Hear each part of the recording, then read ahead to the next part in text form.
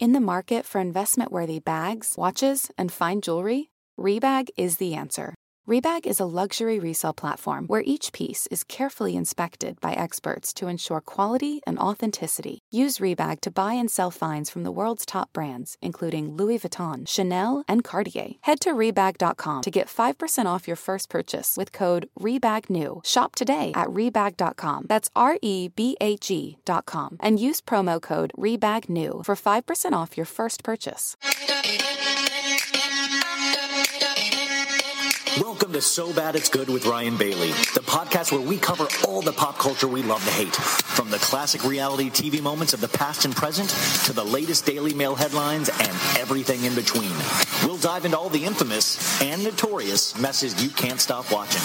I'm looking at you, Jax Taylor. I'm your host, Ryan Bailey.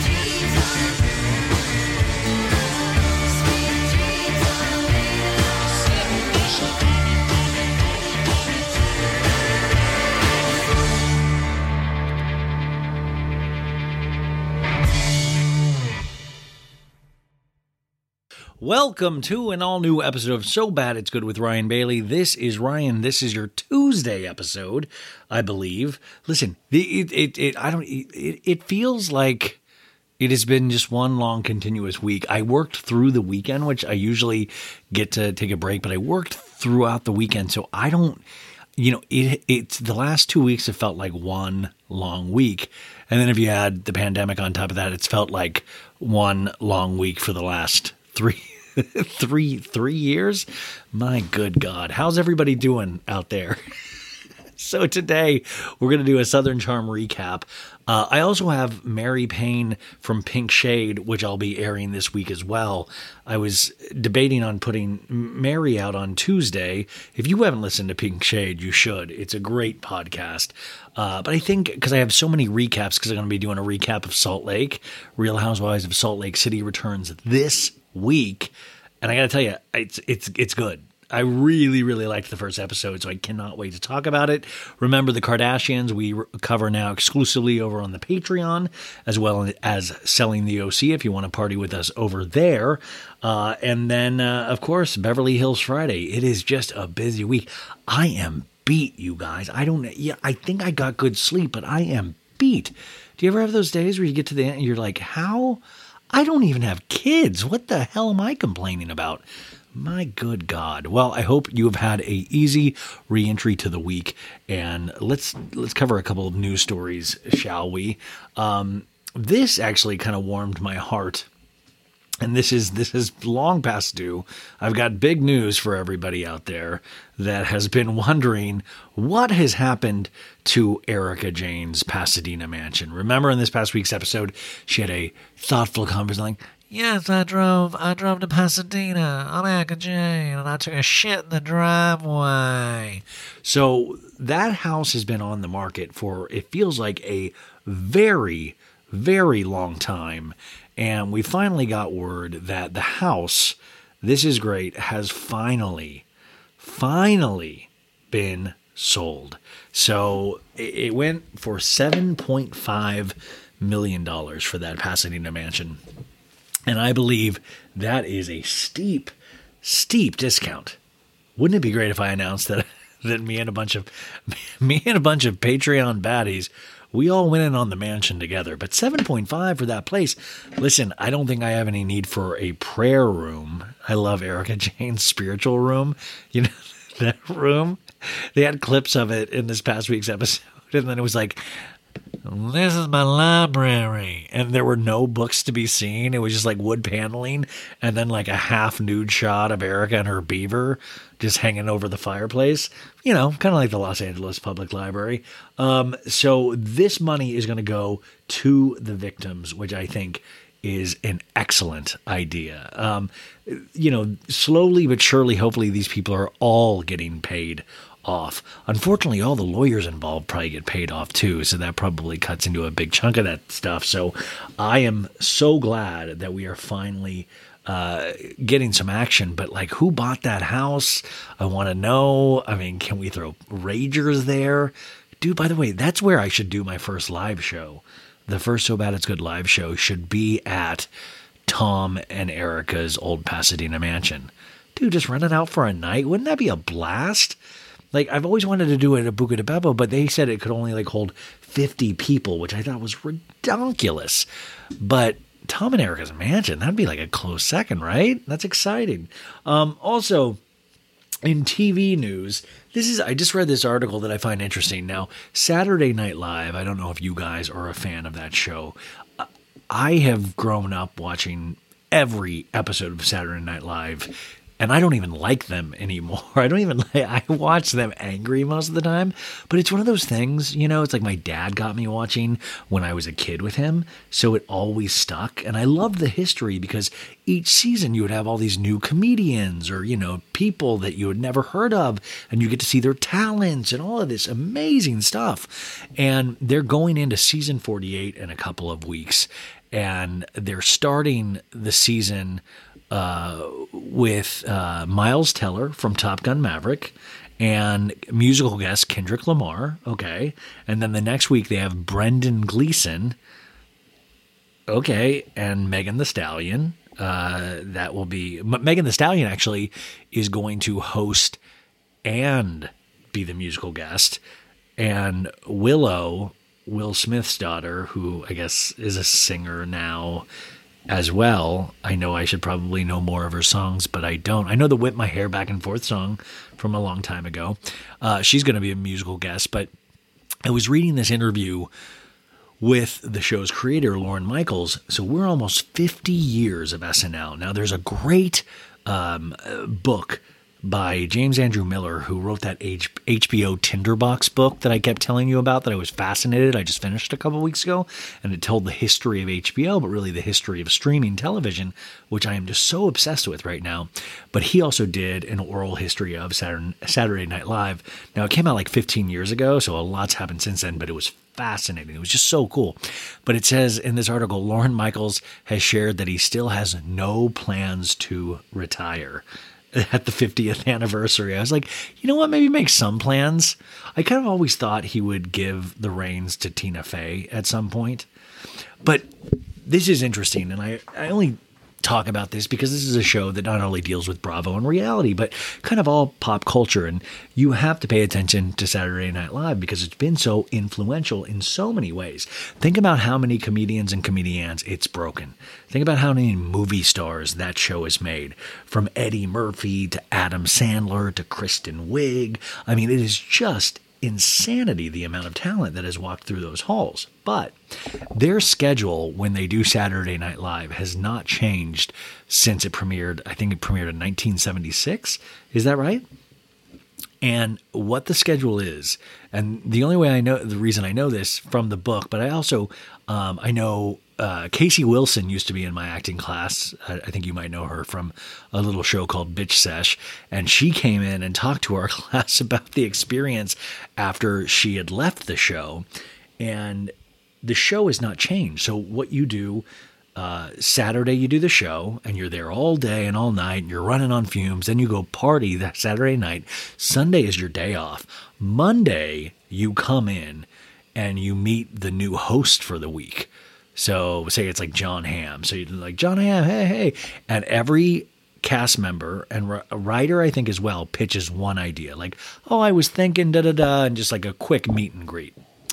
And then Tuesday, people start writing ideas. Now, Wednesday is the read-through. And so they sit at this big table. They all cram in to this office. You can see pictures online. It's a very tiny thing.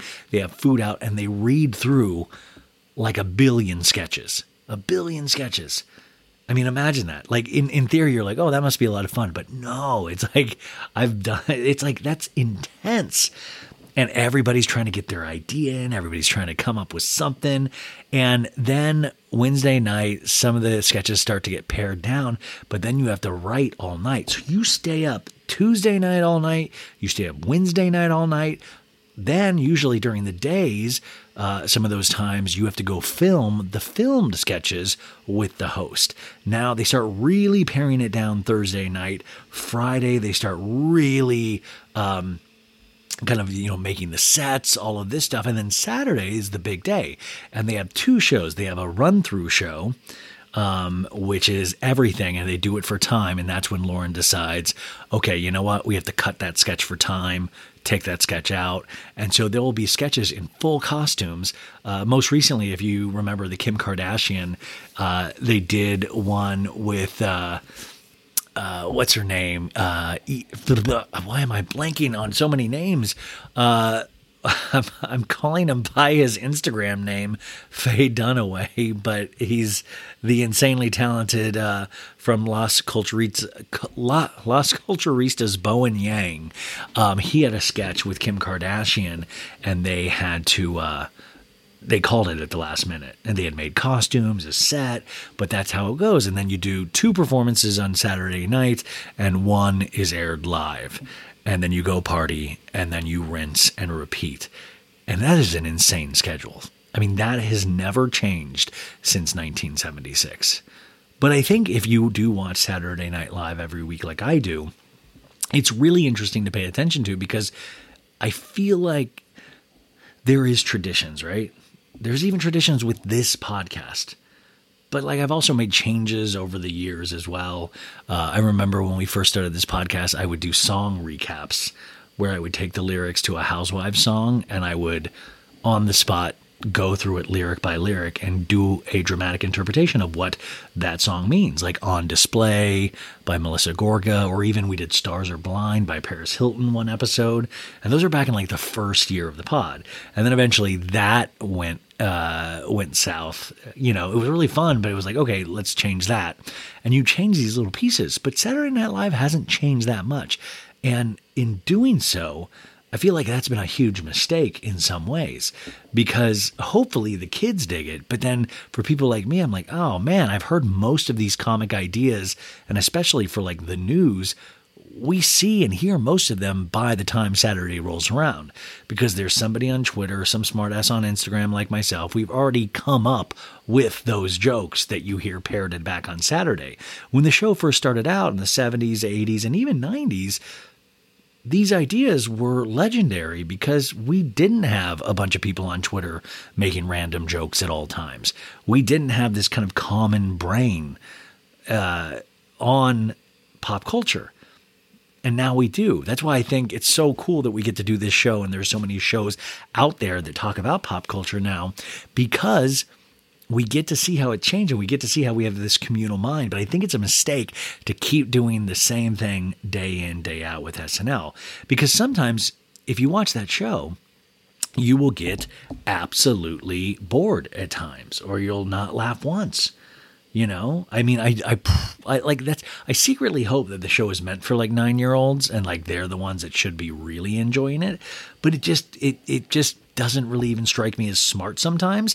Now, one of my clients, I used to be an acting coach, or I still am at times, Melissa Villaseñor, and she is one of the best, just best artists. And I really will say artist, because not only can she imitate anybody, she's an artist, she's a singer, and she's got just a really good heart. And what I really think, she's very artistic in so many ways. She chose not to come back this season, which is a bummer. But she would even tell me how intense that show is, how intense the process is. Because remember, you're all fighting to get your idea out there. And sometimes with Melissa, I'd be like, dude, I've seen what Melissa can do. And that show did not use her to the best of her ability. I'm like, if they could see what Melissa really can do, and she was already great on that show, but man, I would have loved to have, like, she has some imitations that I'm just like, this is, like, they never even let her do her Owen Wilson. She does the best Owen Wilson I've ever in my life seen. Like, wow. I can't even, she's just amazing. So, the reason why I was also thinking about Saturday Night Live is because I talked a little bit, I've talked about this idea where now with Bravo and Housewives, it feels like sometimes it's become an audition process, like Saturday Night Live. Like these housewives audition to get on the show. They show you their big houses and their exciting lives, and this is what you could see, and this is what you could see. And a lot of the times it's fake, right? But then on the flip side of that, you also have to deal with a Saturday Night Live star leaving the show. Like this past season, Pete Davidson, Kate McKinnon, a lot of great SNL cast members left the show. It was their time. But usually Lauren will even tell you have to go, Lauren Michaels, or you'll decide that it's time to move on. Now, most housewives don't decide it's time to move on. The show always lets them know. And I feel like that's the difference with this whole SNL, analogy here, is that once a housewives leaves, it's different than SNL. Because SNL, you leave and you have a lot of other opportunities immediately. You get a TV show most of the times. You get a movie. You get something. But with Housewives, it's weird. You don't get that. And that's why I think it is so important to focus on the behavior of housewives when they know they're about to leave a show, when they know that they might have to face the real world again, and then that climb to try to get back on their show. Because nobody on Saturday Night Live, it's like you never hear like Pete Davidson left the show in 2022 and then in 2024 he desperately begged to come back. Like that never happens with Saturday Night Live cast members. But with Housewives, it seems once you leave the show, the next step is to try to get back on the show. Like that's what, and by the way, and it's proven with Housewives that it can work sometimes. Tamra, being a perfect example, is coming back on OC. Dorinda is rumored to be a part of the New York Real Housewives of New York Legacy cast or whatever that is, which I feel like we'll get an announcement during BravoCon about and get more details on.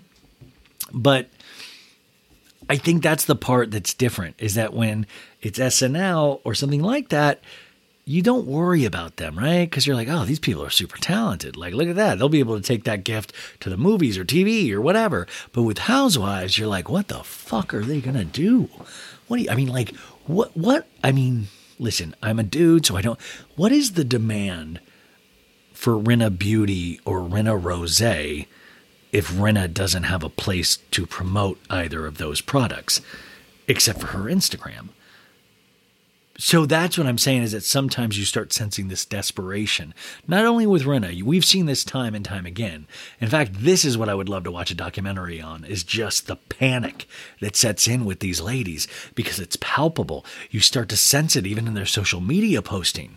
And then, you start to, oh my God, they're trying to stay in touch with all of the housewives they can muster, like Bronwyn Wyndham Burke, like travels far and wide to try to hang out at any Housewives or past Housewives thing just to stay in the mix. And my thought would be, why can't the Housewives be a launching pad like SNL? If you audition like SNL, and if you try desperately to get on the show, which we see now people and these ladies do, why do you ever want to get back on the show? Why can't this show propel you to something more? And that's a question I'm literally asking you guys. Is it because it's not a discernible talent? I mean, these ladies are super entertaining. That's a talent of some sort. Now, they can't juggle or say the alphabet backwards or something like that, but that's a talent, right? But usually they just have to like shill their shitty products, but they get to do that on the show. I don't know. It's just something I keep thinking about, and we'll find out more when Beverly Hills is over and if anybody stays and anybody goes. But also I keep questioning, like SNL, if you've seen something for 50 years, the same thing, do we need to see the same thing again and again? I think that is part of the exhaustion of talking about the Lisa Rinna, Kathy Hilton mishigash, because we've seen Lisa pull these things time and time and time again. It's like the Scream franchise where you're like, I get it. Like, it's the scary movie thing and they're going to do a little quiz on the phone and then somebody's going to die. It takes the excitement away. And I got to tell you, I believe in the format enough. I believe in Bravo enough. And I believe in women and their husbands or boyfriends enough that I know there is more interesting women out there. Don't you ever think about that, as much as we're fans of these people? Like, listen, Tom Brady is staying, I guess, around until he passes out. He's never leaving. He wants to be, literally the Kyle Richards of NFL, playing season after season. I mean, he's in mid-40s right now. But at a certain point, I would like to see new stories.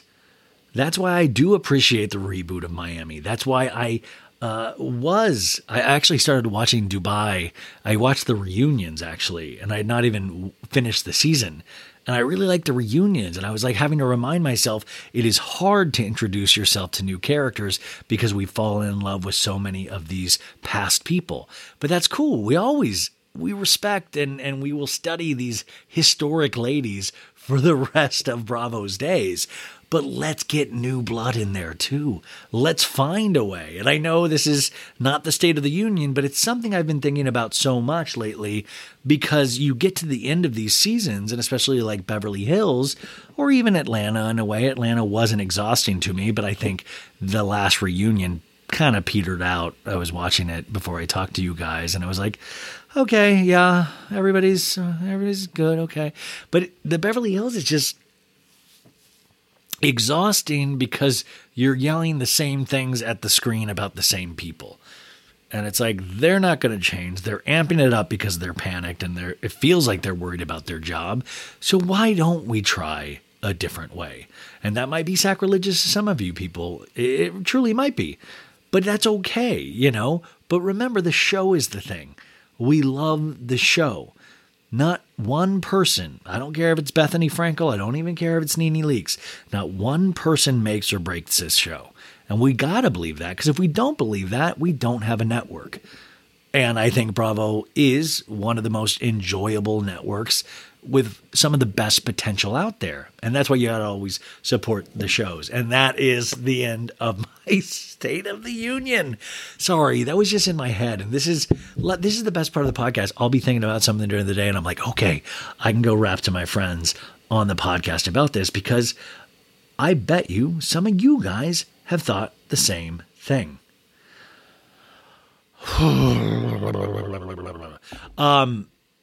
Okay, let's play some Southern Charm music, and we're gonna get into a recap. Hey, how long have you guys worked in food and bev?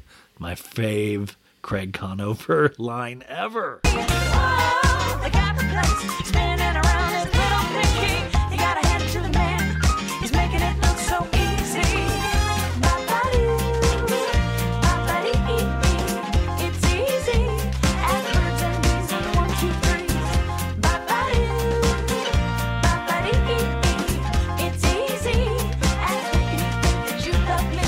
Southern Charm. What do you got to say about Southern Charm? We're on episode 14, and this next week, this Thursday, will be the final episode, and we get to see how many episodes the reunion is. I'm guessing, do you think 2 or 3? It depends if Craig drinks. If Craig drinks, we got a 3-parter. If Craig controls himself, 2 parts. Will Paige be a part of this? Who knows? But I have to tell you, from what this show started as, like I said last week, a complete mess, it has become one of the most entertaining messes to watch. There are still so many things wrong with it, but it has such potential because it really shows men and all of their sides. And I don't mean that as a compliment. I really do think it shows what men, you know, we always think of housewives as like ego-driven. Southern Charm is the male equivalent in a lot of ways that a female housewife show would be. We see the same kind of behavior. These men that think they know how they want to live, but only the dastardly women are keeping them from truly doing it. But also these men that don't know how to control their emotions and don't know why they feel these big feelings and they get upset so much, but they also are able to turn it off the next day. They're like, it's fine. Let's go crabbing. Let's go get some shrimp. You know, it is just wild to me. And I got to tell you, sometimes it makes me really not proud to be a dude. Not that there's any time where I'm like, there's no, you know, to be honest, I think I ever wake up and be like, fuck yeah, I'm a dude. High five. Like the peeing thing is cool. I hear with the women you have to like, you know, but I can just pee wherever. In fact, I live off of Melrose, you know, you guys, and like I'm pretty chill for the most part. But it was like 9:30 a.m. I look over, this gentleman is just peeing right on Melrose, right on like a store. I mean, before it opened, it wasn't like pee. But still, I was just like, really? Like me, I would be like, I mean, I've had to pee everywhere, but I'll go hide. But this dude is proudly, and this is not like a homeless gentleman or anything like that. This is a regular dude, just peeing, 9:30 in the morning. I live in a pretty decent area, you know. It was just like, wow. To me, that's like a lot of the men of Southern Charm. They would not be afraid to pee anywhere. They are cocky peers in the middle of public. That's how they strike me. They pee first, think later. That's who these guys are. And it's funny because they all pat each other on the back for like little things, but then also attack each other viciously for big things. But then they're like, but also a sweet, sensitive soul. Like Craig completely went batshit at this restaurant, Mullet Bay or whatever the fuck it was last week, which is where we pick up this week. Just crazy, just down in Jaeger. You know, like I told you, I love myself a Jaeger shot. I've actually graduated to Fernet Branca, which I actually haven't had in a while now, and I miss it because it's just, guys, if you've ever had Fernet, it's like an Italian liqueur. It's a digestive, but it's disgusting. Like truly a disgusting thing. But then it's like one of those things when you're younger, when your parents let you have a sip of wine or something, and then your dad or you're like, hey, that'll grow on you, and you're like, this is disgusting. It'll never grow on me. And then all of a sudden you're like, the Fernet Branca is not bad. I like it with a Truly. It's a nice. Anyways. Craig's down in Jaeger shots. Shep's like, this dude's drinking his balls off. By the way, that's not me saying, that's an actual Shep line, which is like, that's something I would say. It's like, I don't know what's going on with Craig. He's drinking his balls off. And we've all been there, right? We've all been there where we've drank our balls off, where it's just like, let's keep going. But I will say, this is how you know I'm growing as a person. My liver was hurting watching Craig down shot after shot, because I'm like, let's throw water in there. I saw on the table he had a big old Diet Coke, or what looked like, maybe it was a Coke, but I was like, that's smart, but let's see you drinking a little bit more of that. It is so weird when you start to turn into your mother watching Southern Charm, where you're like, could we get some water being passed around? Is anybody making sure we're hydrated? Maybe one drink, 2 waters, and then go back to a drink. Like I was like, this isn't going to end well. And the weird thing is, Whitney is in this scene. And remember, the thing with Whitney, though, as I always point out, Whitney Sudler-Smith is the producer on this show. So it's weird. So he's that guy that is trying to act like part of the gang. They obviously all kiss this dude's ass. Like they let this dude make fun of all of them. Like, do you notice how that? Like, Whitney can make fun of everybody, and Shep's like, okay. Because this guy gave them all jobs. I mean, seriously. But I would love to speak to Whitney, because I'm like, Whitney, do you secretly hate all of them, but you know this is kind of your job, so you're just there overseeing things, and, like, yep, okay, keep drinking, Craig. Okay, slow down, but keep drinking. Like, he's kind of poking the bear from afar. Like, I feel like there should be some kind of, like, rules where you can't be a producer and actively be in the show, because that's dangerous, because you're trying to create the best show ever. Like you're picking up everybody's drinks and then putting a camera on them, but you're also in the shot. Have we ever seen Whitney completely lose his shit? Like Whitney is, I'm not talking about his guitar playing. I'm talking, have we ever seen him just completely break down? Like, and just like, have we? I don't know if we have. And that's what I'm saying. These men will step to each other, but they'll never step to Whitney. And I find that fascinating. We start off Southern Charm like we always do, and that is with a title. This episode title is called Trawlin' and Brawlin'. Trawlin' and Brawlin'. Okay, so Brawlin' is fighting, and there's some fights, okay. I gotta tell you, folks, and I didn't look this up. I don't know what the fuck trawlin' is. Like, I think trolley, but it's spelled Trawlin. What is trawlin'? Trawl? To trawl? Like, I think it was like trolling, but trawlin' and a big fail on this for me, just because, like, use words that I can understand, Southern Charm producers, please. We start off, as always, with the narration, letting us know every scene that has happened on this show from the beginning of time. And we have Naomi's voice going, previously on Southern Charm.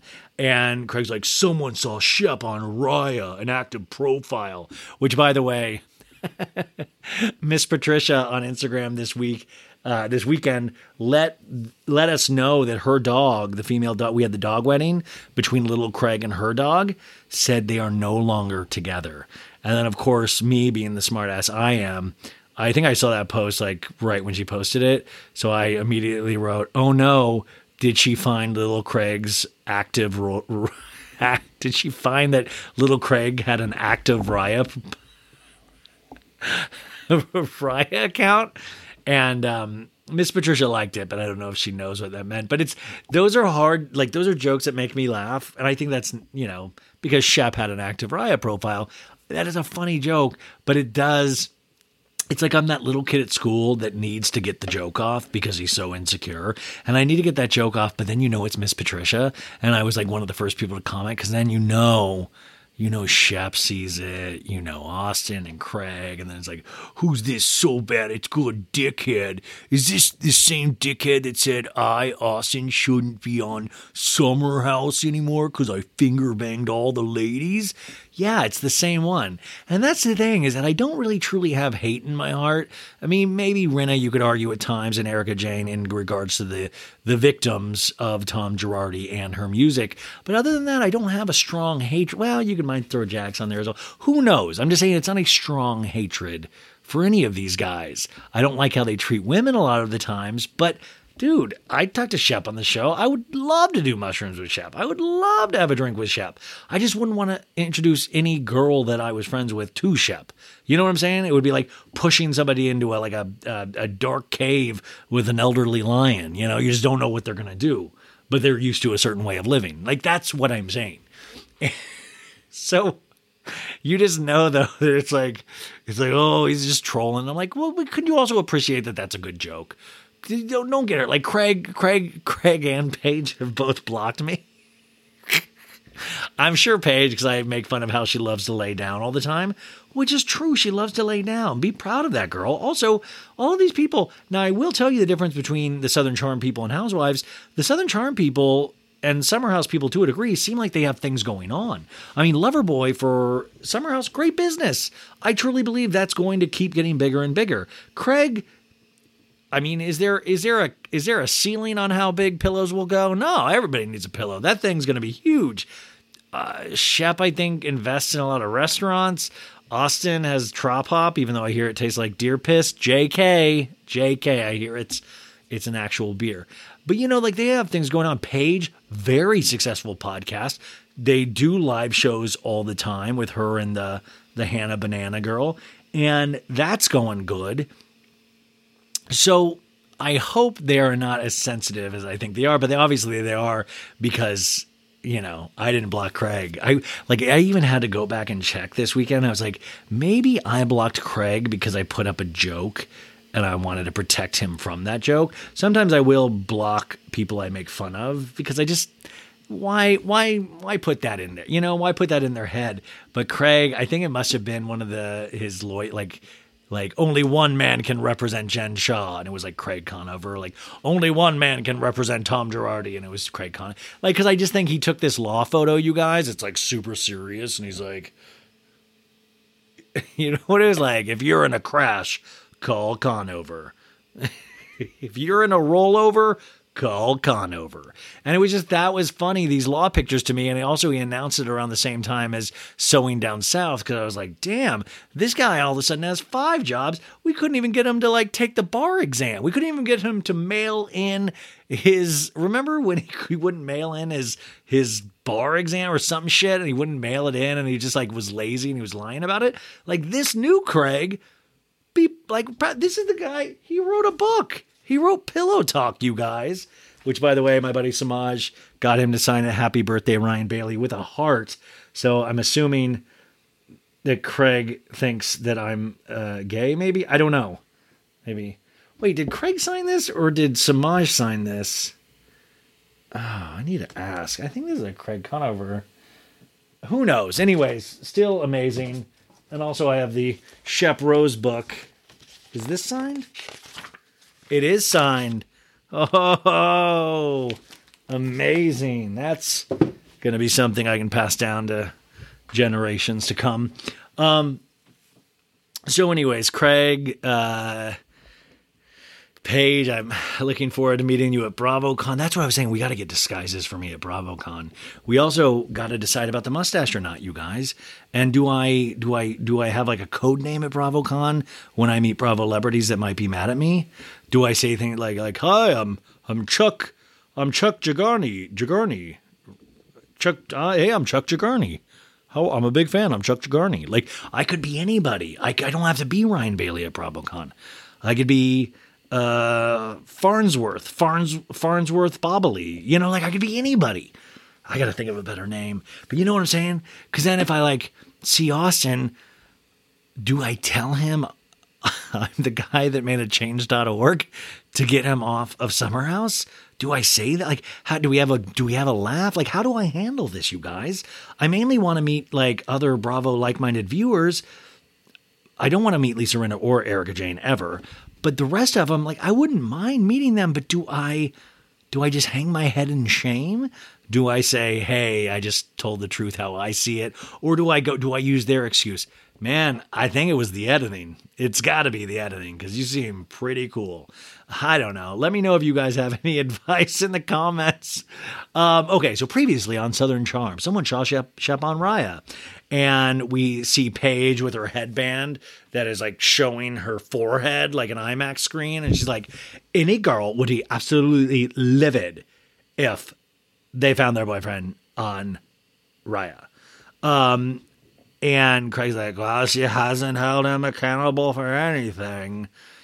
I mentioned this before, but Craig's cement mouth and this is when he's dead sober.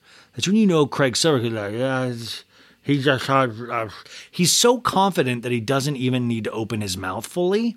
Now, when he's drunk, he's even a little worse, but he's also looser with his body movements. So it's really fascinating how Craig speaks.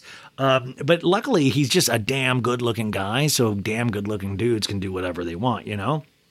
And then Naomi goes, just as Shep invited us on a trip to prove everything was A-okay with Taylor. And then Shep's like, we're going to have fun, you guys. We're going to have, I know I told her to go fuck herself and she was a fucking idiot because of an egg toss, but this trip, gonna be fun.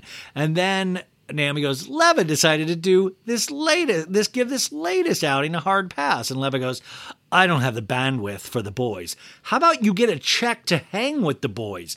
I don't care necessarily if you have the bandwidth. You've signed a contract. I'm sorry. I don't have any issue with Leva, but I do have an issue of like, you can't just sit and bake cookies with your son all like season. My God.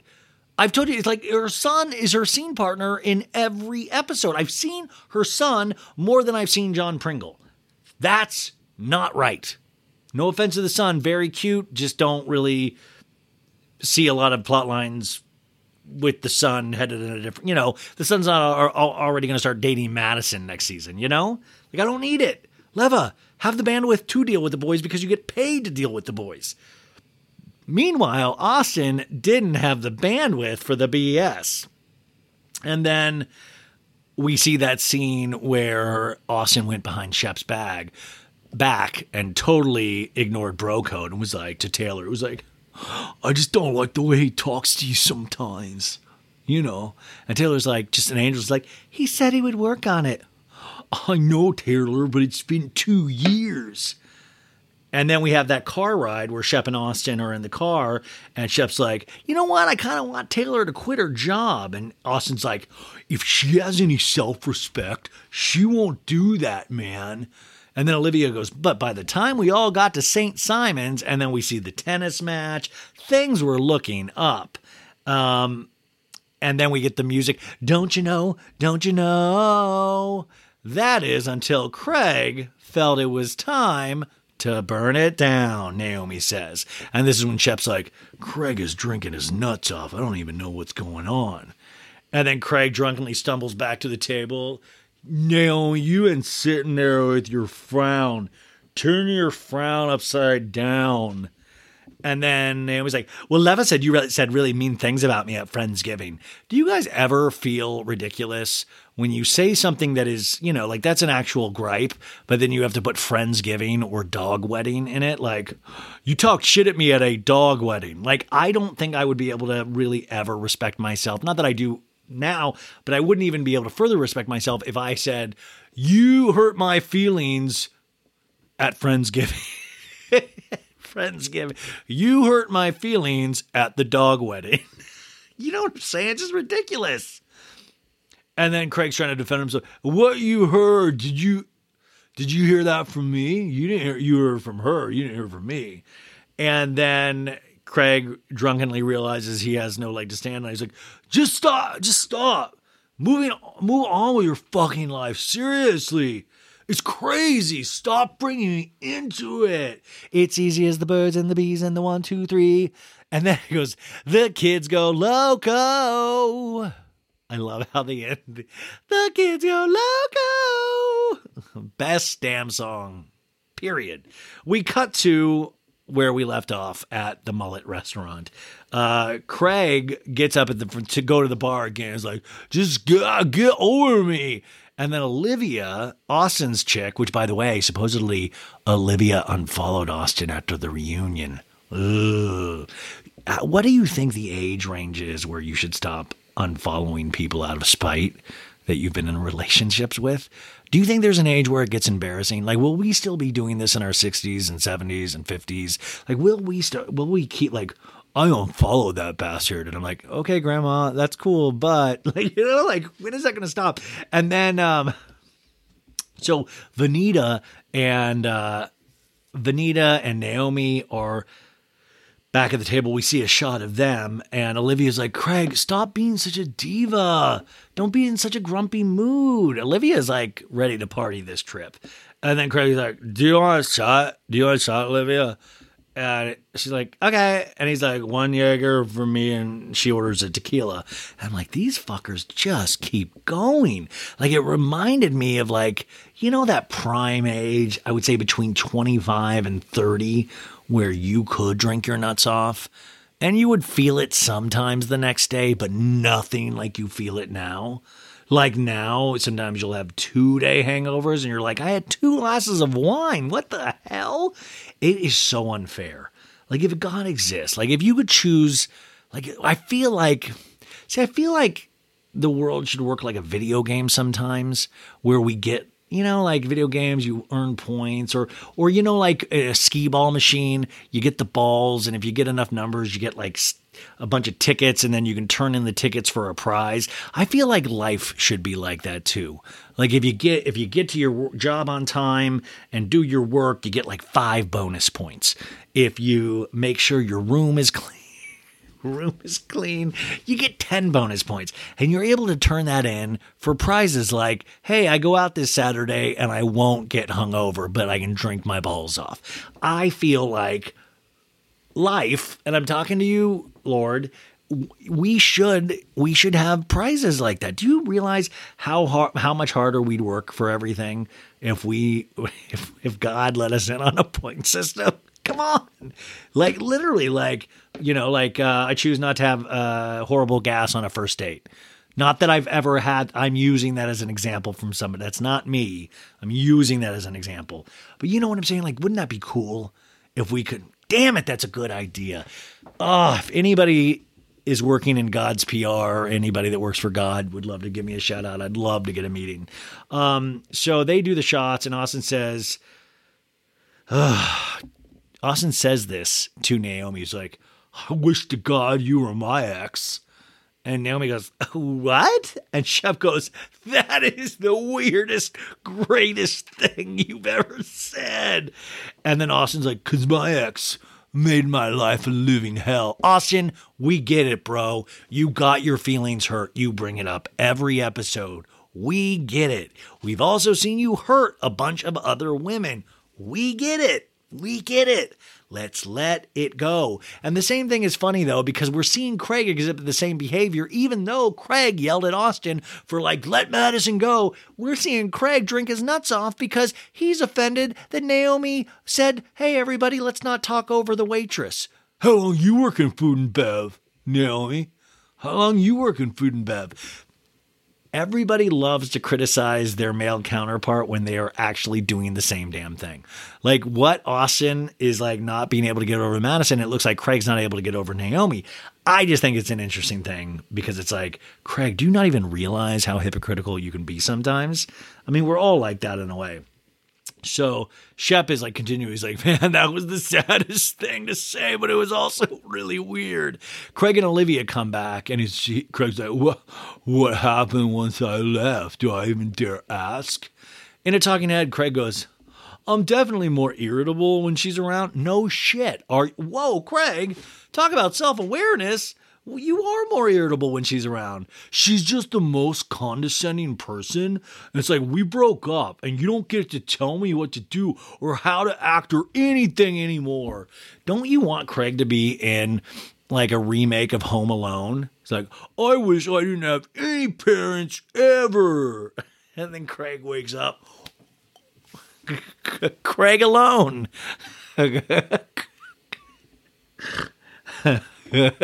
Craig, the movie that'll warm your heart coming this holiday season. But that's how he acts. Of like, you don't get to tell me. Like, it's just like he got burned so badly that he will never get over this anger. And he's just also so drunk on top of that.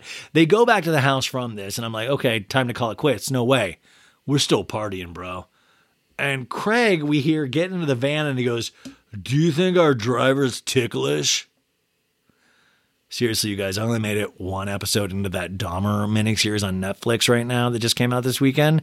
But I imagine if I'd kept going, I would have heard Dahmer at some point go, do you think this driver's ticklish? Like, what a bizarre thing to say. Do you think this driver's ticklish? Well, I don't know. I usually just think about the driver getting us where we go safely.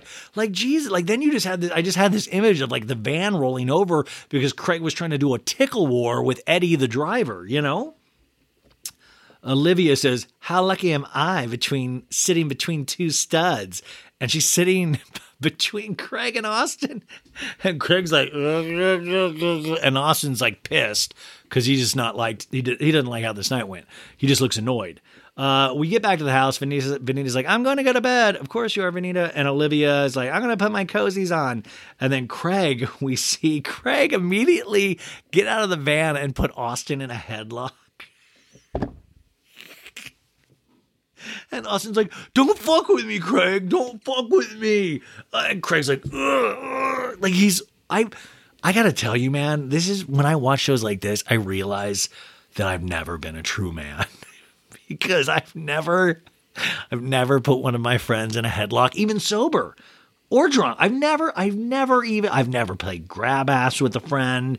I think I played that slap game where you're trying to slap each other's hands, but I think I've done that with women too. So like, I don't think is this what, what? Like this, I feel like I've missed out. You know what?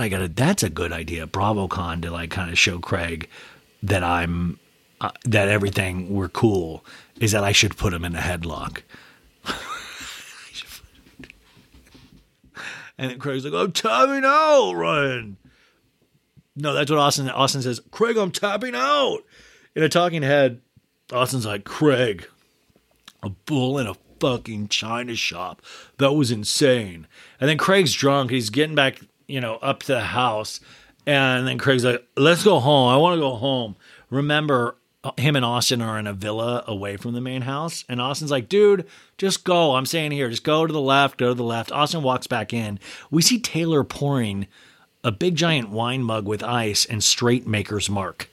And I'm like, these fucking people get down, dude. I'm telling you, this reminds me of that age from 25 to 30 where you're not even putting a mixer in. You're like, Ice Cube's a mixer. I put it, do you want a Maker's an Ice Cube? Like that is, it's just incredible. And I hate to say it because drinking can be such an issue and is such an issue for some people. It truly is dangerous, but this makes me feel such like an asshole, but it can sometimes make for the most entertaining reality shows. But it's like, you've got to walk that line. You can't have it all be that. You know what I'm saying? Like Summer House is great, but then you got to temper it with something else. That's why Dorinda on the last season of Roni, it was hard to watch because it seemed like it was just that. Even in that last episode, her last episode on Roni, when she started yelling like, Tinsley Mortimer, you can take this, you threatened to leave the show. It was just nasty. Sometimes drinking can look fun when you're young, and when you watch them drink as they get older, it turns into from fun to nasty. And that's a huge difference, and all of a sudden it's not fun to watch anymore.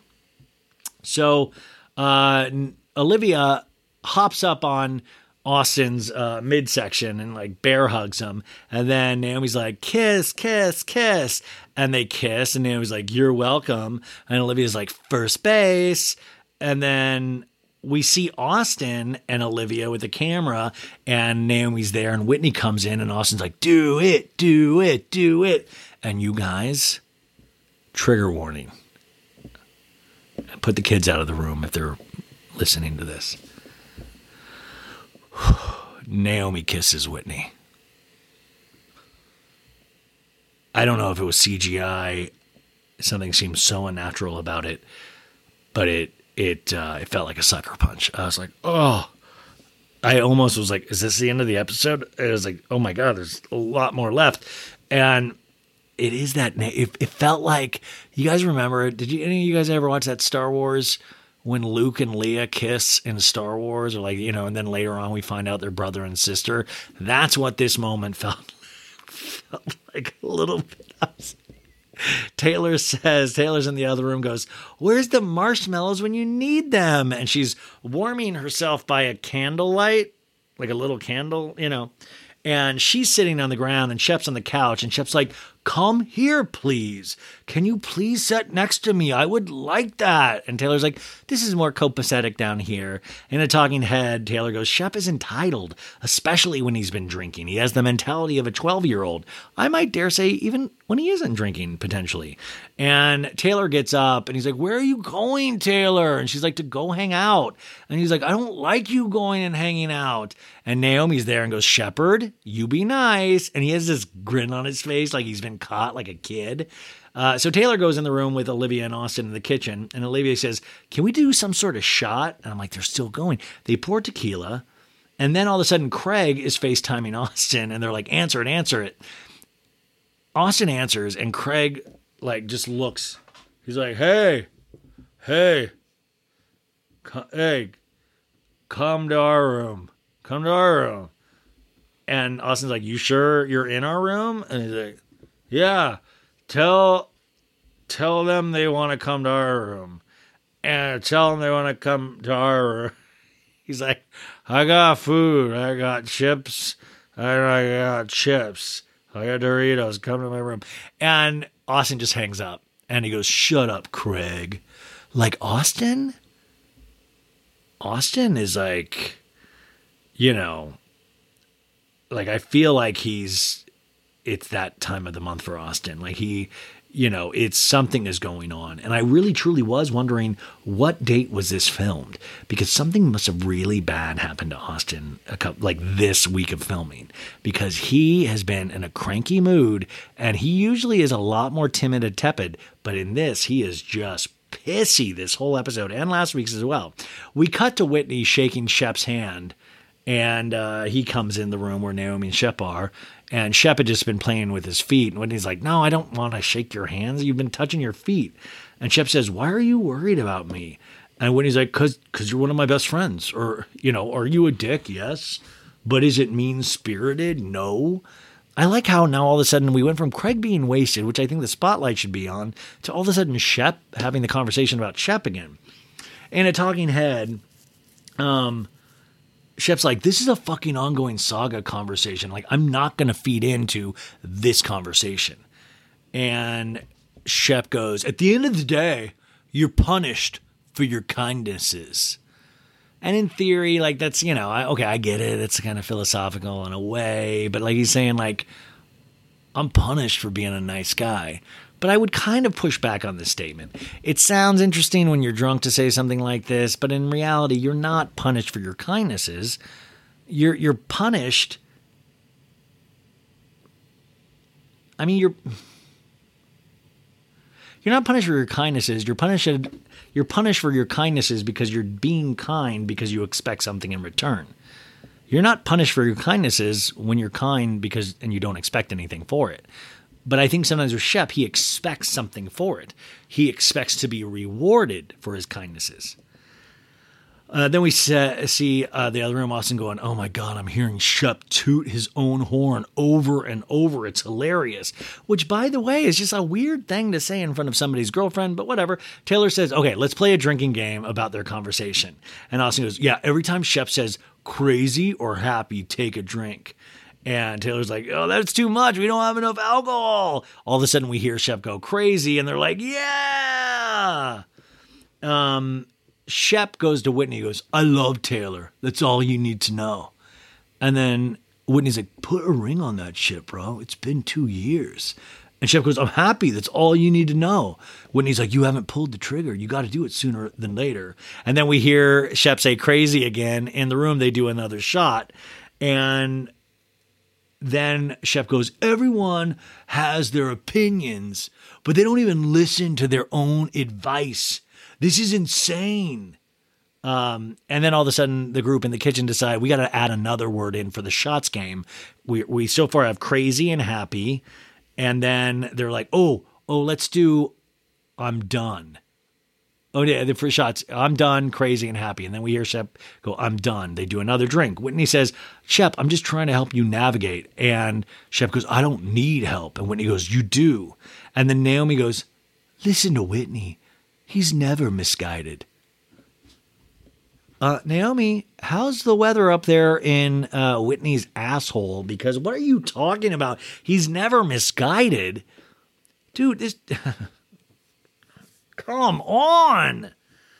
Shep puts his hand in Whitney's hands and he says, I'm happy, happy, happy, man. I'm happy. So now that's one of the shot words. So we see in the kitchen, they start doing shots. Taylor dies from alcohol poisoning. In a talking head, Shep goes, I feel like little piranhas are taking little chunks out of me. And he goes, I'm done, I'm done, I'm done. So that's 3 more shots because done was one of the words. They had to keep doing shots. And then Naomi tells Whitney, I think it's time to go downstairs. And I'm like, oh, gross, not together. Naomi goes, I think Shep is overreacting, but he's just going to get mad. And I don't want him to be mad at me, so whatever. Now, Whitney and Naomi go into the kitchen where they're doing shots. Shep walks in too, but he stands at the top of the stairs. And we hear Olivia go, oh my God, it's crazy down here. Oh my God, you guys, we're doing a drinking game based on Shep and what he says. And Shep said crazy 9 times and we're drunk. And then Shep overhears this and he walks down sullenly. And he moves over to Taylor, who's in the corner of the kitchen, and he gets in front of her and he's like, I'm sick of people attacking me, he whispers.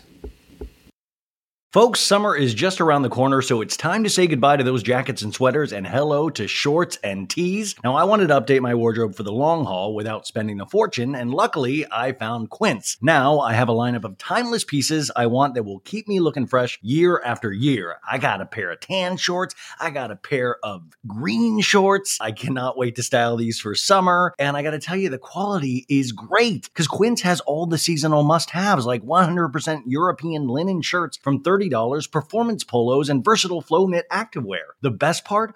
All Quince items are priced 50 to 80% less than similar brands. Quince cuts out the cost of the middleman by partnering directly with top factories and passes that savings on to us. And Quince only works with factories that use safe, ethical, and responsible manufacturing practices and premium fabrics and finishes, so you can feel good about what you're wearing on every level. So upgrade your wardrobe. Go to quince.com/sobad for free shipping on your order and 365-day returns. That's QUINCE.com/sobad to get free shipping and 365-day returns. Quince.com/sobad.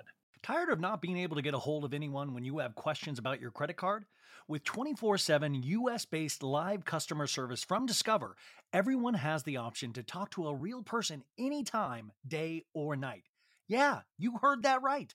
You can talk to a human on the Discover customer service team anytime. So, the next time you have a question about your credit card, call 1-800-DISCOVER to get the service you deserve. Limitations apply. See terms at discover.com/creditcard. Now is my favorite part of the show where I get to talk about our sponsor this week. And once again, So Bad It's Good is sponsored by our friends over at Dame.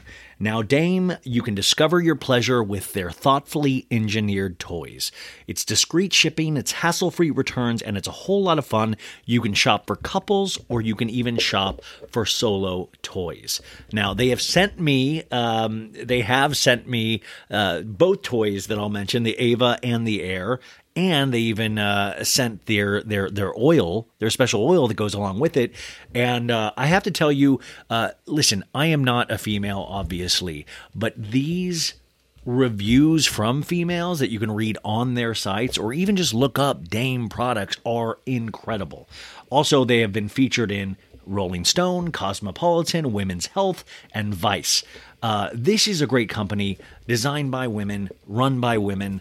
Awesome. So the first product I'm going to talk about is the Ava. It's a couples product. So let's be honest, they always say sex is better when everyone is enjoying themselves. My God, I think that's true. That's why Dame Products designed Ava, the first hands-free vibrator for couples. You can boost pleasure and connection for all with a little toy that won't get in the way. Sharing pleasure during intimacy not only feels good in your body, but it can increase your emotional connection and decrease your stress levels so you can take those good feelings with you throughout your day.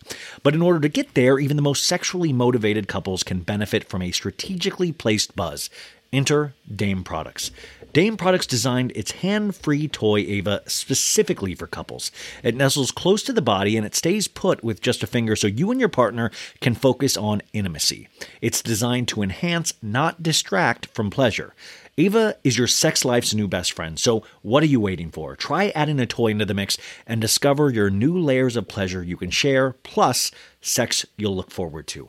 And like I said, they sent me this, and they sent me the product Air, which is actually for solo use. I will say this, just the design itself, it looks kind of like a piece of art. Does that make sense? Like, these designs are weirdly beautiful. It's like a sculpture of some sort.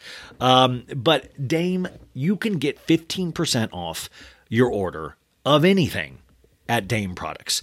So power up your pleasure with any of these toys that I talked about today or other toys from Dame Products. Go to dameproducts.com and use So Bad today for 15% off site-wide.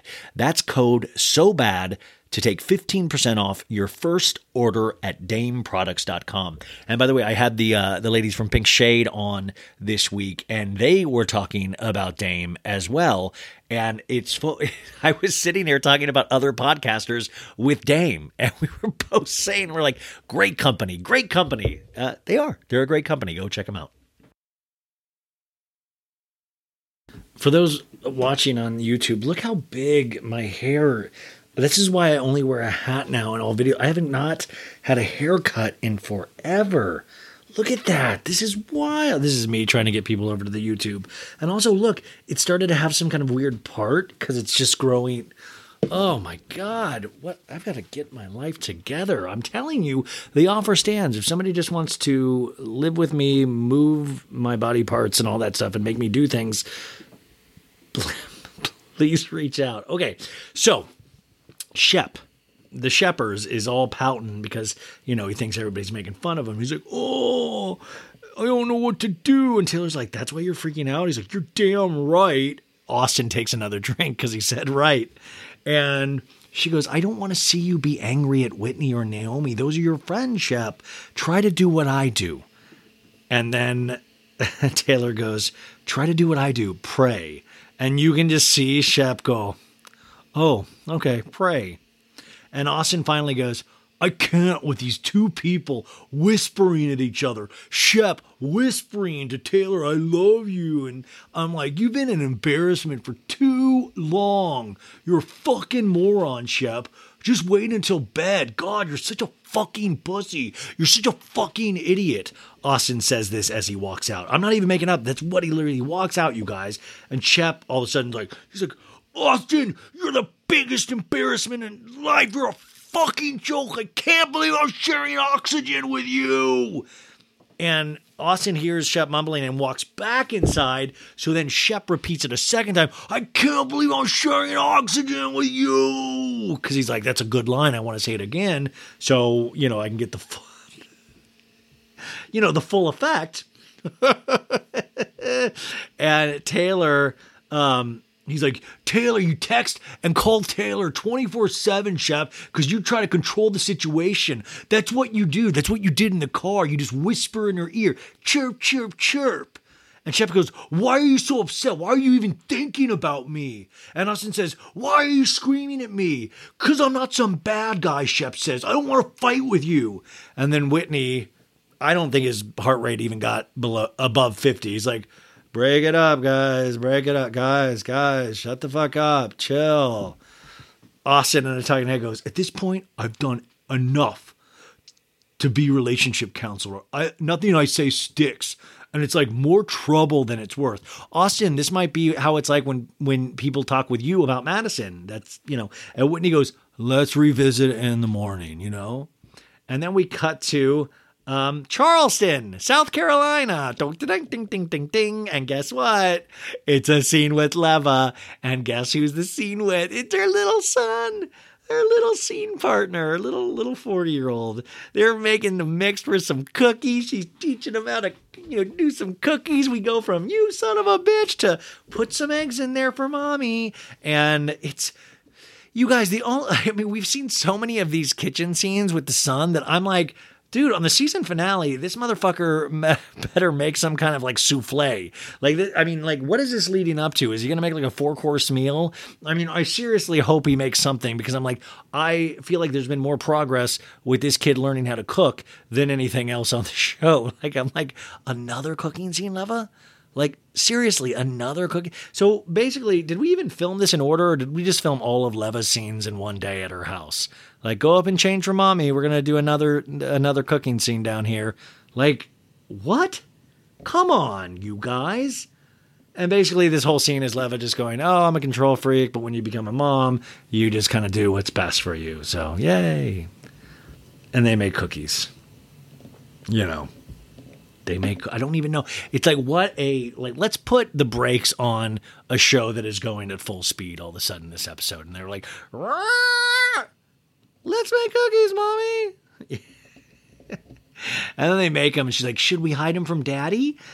Your daddy's a cookie monster. I'm like, hide him from daddy. It looks like daddy's been hiding from the show all season. I don't think we've ever seen him.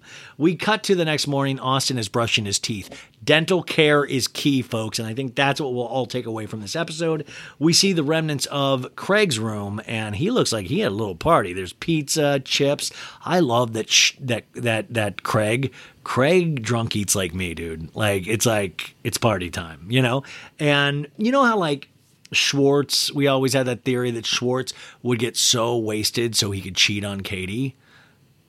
I think Craig might get so drunk just so he can pig out on junk food.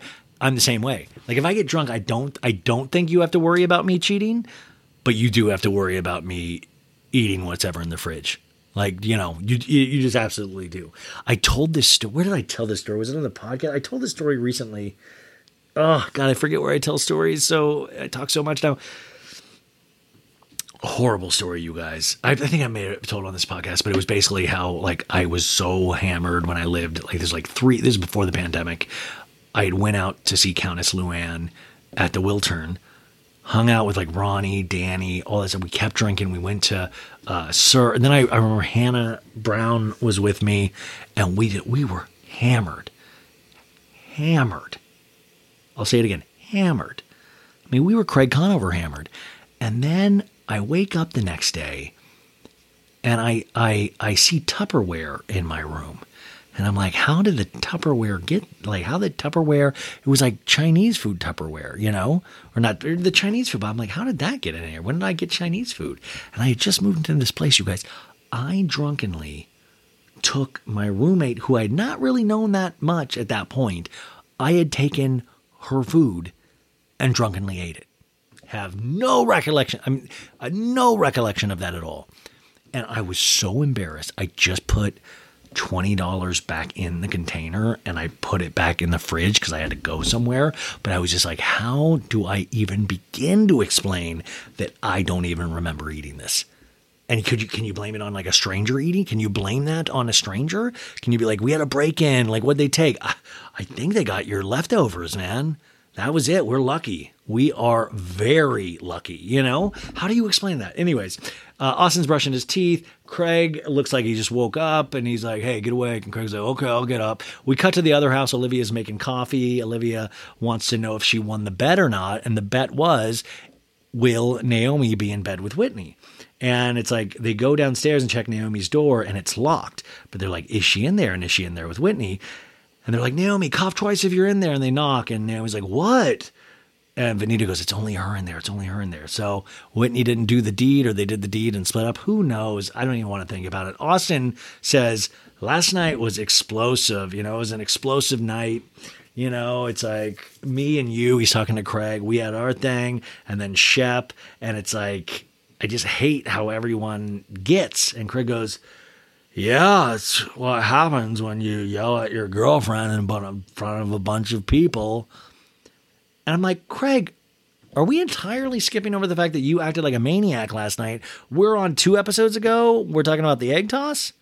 That's what happens. You act like a maniac in front of a lot of people. You acted like a maniac in front of a lot of people. You just didn't have your girlfriend there. You had your ex. You acted like a maniac in front of your ex. So it's like Craig's like, that's what happens. And Craig goes, yeah, if you see abuse going on, then you're going to stick up for your girl. And Austin goes, I know, I poked Shep, and he seems like he's trying to hold it together. And Craig's like, yeah, he's trying to get her to quit her job. And Austin's like, yeah, like Britney Spears' dad controlling her life. And I'm like, free Britney. And then Craig goes, free Taylor. Good one, you guys. That's fucking the meanest. And by the way, I'm very thankful that I didn't see any free Taylor memes this week, like the free Britney thing. I one time did a free Britney Cartwright meme, and that was like, I think a year before Britney had gotten released from the conservatorship, and I still regret that meme, And also, it was when Britney was still on the show. It wouldn't make, but I'm so glad nobody did a free Taylor meme. If they did, I didn't see it. So they're all proud of themselves about the Britney Spears comparison. But by the way, if I was Shep, like Shep probably doesn't pay attention to pop culture like we do, but I would be livid about that. That's the thing that would have broken the camel's back for me. I'd been like, you called me Jamie Spears, you motherfucker? I'm going to take you down. And then Austin's like, he's just holding the bird too tightly. And then all of a sudden a bird flies on the window and goes, chirp, chirp. And then Craig's like, that's a bad omen. And Craig says, Shep's spying on us with birds now. We cut to Shep and Taylor in bed that morning. And Shep's like, everyone thinks I'm bad for you. Which is when you wish they had live polling like they do on Watch What Happens Live. Like, do you think Shep's bad for Taylor? And Taylor goes, I know you can only take so much, but watching y'all, I have to walk away from this. And Shep says, I feel like I'm in the first round of like a video game, and it's like I can't get out of the first round. Shep's always trying to do little metaphors and analogies and things that'll like try to like that's. He's like, look at my brain, how it works. And Taylor goes, set your ego aside and say, guys, I've admitted that I'm rough around the edges, but I want to change and control it. I can only say so much, and they know, Taylor goes, I can only say so much, and they know I defend you, so this has got to be your thing. He's like, I hear you. By the way, we see Shep's shaking foot. Shep loves to shake his foot. No joke. Naomi then comes up in the kitchen and is like, you guys are cooking? And she's like, I do not feel good. And I was like, did you realize you kissed Whitney last night? And Shep comes down. He's like, hey, we're making breakfast. And Benita says, I'm the only one that got a full night's sleep. And Shep goes, well, that was an unfortunate ending for yours truly right here. And Naomi says, you're going to be fine, all good. And Shep says, thank you for your support. So today people are doing golf, and then some people are doing shrimping, and they're going to eat what they catch. And Taylor comes to the kitchen. Shep kisses her on the cheek. They all sit down to eat breakfast. And Naomi says, anyone watching this right now would think we are normal people, which isn't that how it always is? Food is a bonding. Food makes people normal. Olivia says, are you better at golf when you're drunk, Shep? And Shep goes, I do better after a couple of drinks. Do you guys know, I've said this, but I've never played a round of golf. I've done like the hitting range. My buddy Nick used to take me there. I did like 3 times, and I really enjoyed it. I even went there once, but I didn't have golf gloves, and I burned like a huge, just tore off my skin right here. But it was fun for that moment. That was another thing. I think my like ongoing quest, not even quest because I'm not trying, but I think it's like this insecurity of not being a guy's guy. And like, I'm proud of it in the sense of what I get to talk to you guys about. Like, I'm like, this is my thing. This is our thing. But there is that thing of sometimes I'm like, I don't see what guys find cool about doing 16 holes of golf? It seems so boring and so long-winded. I would rather watch a 3-part reunion, you know? The girls are going to go shrimping, but Austin and Craig are going to go as well because Austin doesn't want to be around Shep today, who's going to be golfing with Naomi and Whitney. And they're like, where's Whitney? And Naomi goes, Whitney needs his sleep, you know? And I'm like, what does that mean? Because he's fucking old? He's 57 years old. Like, so I guess, is that what she meant? We cut to Craig, and he's like, I'm a little hungover to be on a rocking boat, but it's okay, I'll rally. If you're saying things like, I'll rally in your 40s, you know, you're either something's gone terribly wrong or you're on a reality show, or it could be both. Austin says, I don't want to be around Shep. You know, I don't hate the guy, but I just need to chill for the day. And Craig says, let's take one of those tandem bikes to drive over to the house. And that's cute because they love each other.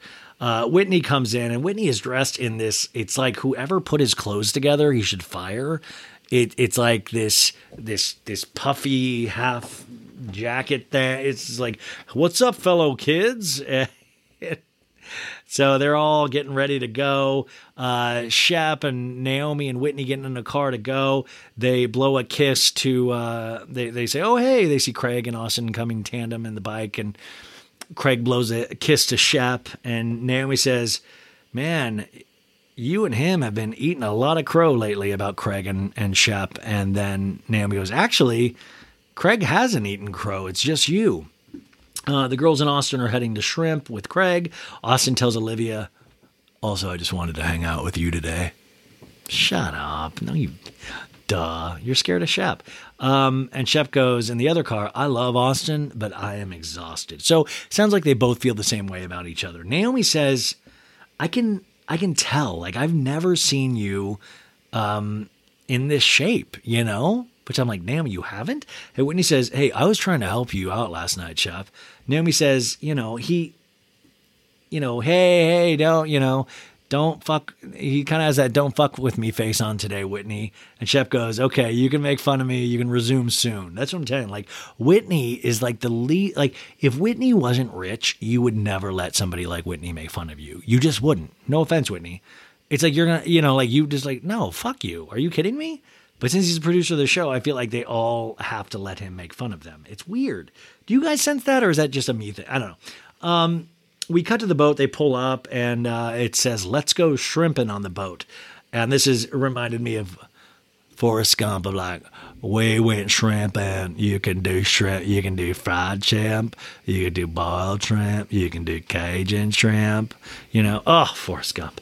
Austin says, okay, it looks like Final Destination on this boat because it's all rickety and a lot of things that could potentially kill you. We get a quick lesson in shrimping, and they're like, okay, we drag this piece of machine at the bottom of the water here, and hopefully we catch shrimp, and then we put it up here on the sorting table. Now, if any of you guys are fans of Deadliest Catch, one of my favorite reality shows on Discovery. I mean, this is what I'm saying. Like, as you guys get older, you have phases of life. And now most people have normal phases of life where they're like, oh, I was really into hiking, or I really got into painting for a while. For me, my phases of life was like, there was like a couple years where I was really into Deadliest Catch. Like there was like 10, 12 years ago. I remember I would go to acting class on Tuesdays, and I'd get home at like 12 or 1. And I was married at the time, but I would like have to watch some show. And my ex would make me put on, I had these headphones that were like connected to the TV so it wouldn't wake her up.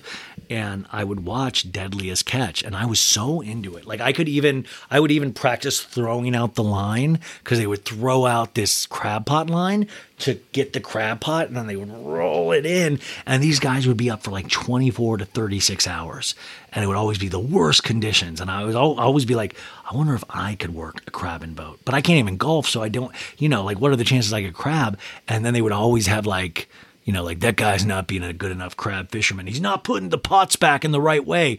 But I'm telling you, there was something so watchable about this show, and I cannot even tell you why I stopped watching it. Even now, like, listen, I'm so excited. Has anybody done a Deadliest Catch recap show? But I'm telling you, you guys that have watched Deadliest Catch, you know what I'm talking about. It's weirdly exciting, because then they set the pots, and then they leave the pots, and then they come back like days later, and sometimes the pots are full of crab. And sometimes they're not. And then they realize they have to pick up 50 more pots, and he set them in the wrong area where there's no crab.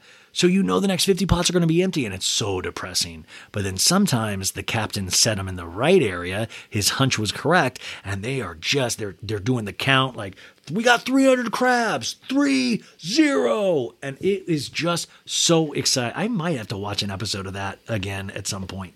This is why I know I keep bringing up heaven and stuff like that a lot lately, but I just hope, no matter what, even if we're energy, even when we're not in our bodies, I hope we do get to watch TV in heaven, because it would be cool to be able to catch up on shows like Deadliest Catch and things. Like, that would just be exciting. I feel like, you know what I'm saying? Like, if you could, like, a lot of people like haven't seen the Godfather trilogy, heaven would be a great place to be able to like go, you know what? I'm finally going to do it. Finally going to watch the Godfather. Okay. Back to this, though. Austin's like, oh, man, I don't think I've ever done this before. Maybe with Chelsea. And we see a flashback of Chelsea. Oh, my God, I used to love Chelsea. I thought she was so smart, so great, so much smarter than the dudes. And we see a little scene of them 4 years ago. And Craig gets on the boat. He's like, I'm going to do my Titanic. And then Craig... This is also, maybe I don't do the headlock when I first meet Craig. Maybe this is what I do say, because Craig says, Rose from Titanic is where my distrust of women came from. She said she would never let go. And what did she do? Let go. You guys. How many times have I said this on this podcast? In the course of 3 years, I've said that same sentiment at least a baker's dozen. Like, at least. Because that's, you know, that's, I get upset and it's not even a joke. I get upset every time I say, how can you say this? Leo DiCaprio, this poor little kid from the wrong side of town, wins a ticket on this thing, falls in love with this rich girl. This rich girl is getting everything. There's other rich guys after her, all this shit, you know, and she's like, yeah, he's a cute kid, you know, like, oh, I love you, blah, blah, blah. Let's all, you know, I'm the king of the world, all this bullshit, all this romance, all of this, right? And then the shit hits the fan, right? And they had said they're never going to let go from each other. They love each other. This Leo, this Jack character he plays, he takes the reins, you guys. He's running all around. He's showing her where to go. He's like, we're going to survive this thing. Making sure because she's dead weight. You know what I'm saying? She would, dead immediately. But this Leo kid, he's like, no, we got this. They wind up, and I know I'm telling you guys stuff you already know, but listen, I just got to get this out. They're on like a fucking door, like a big old door. The door is bigger than Erika Jayne's pool house. And you know what I'm saying? It's a big old door. And this girl is splayed out there, I'm talking like, just spread eagle, just whatever. And she's like, oh, let's try to get you up there. And she half-ass tries.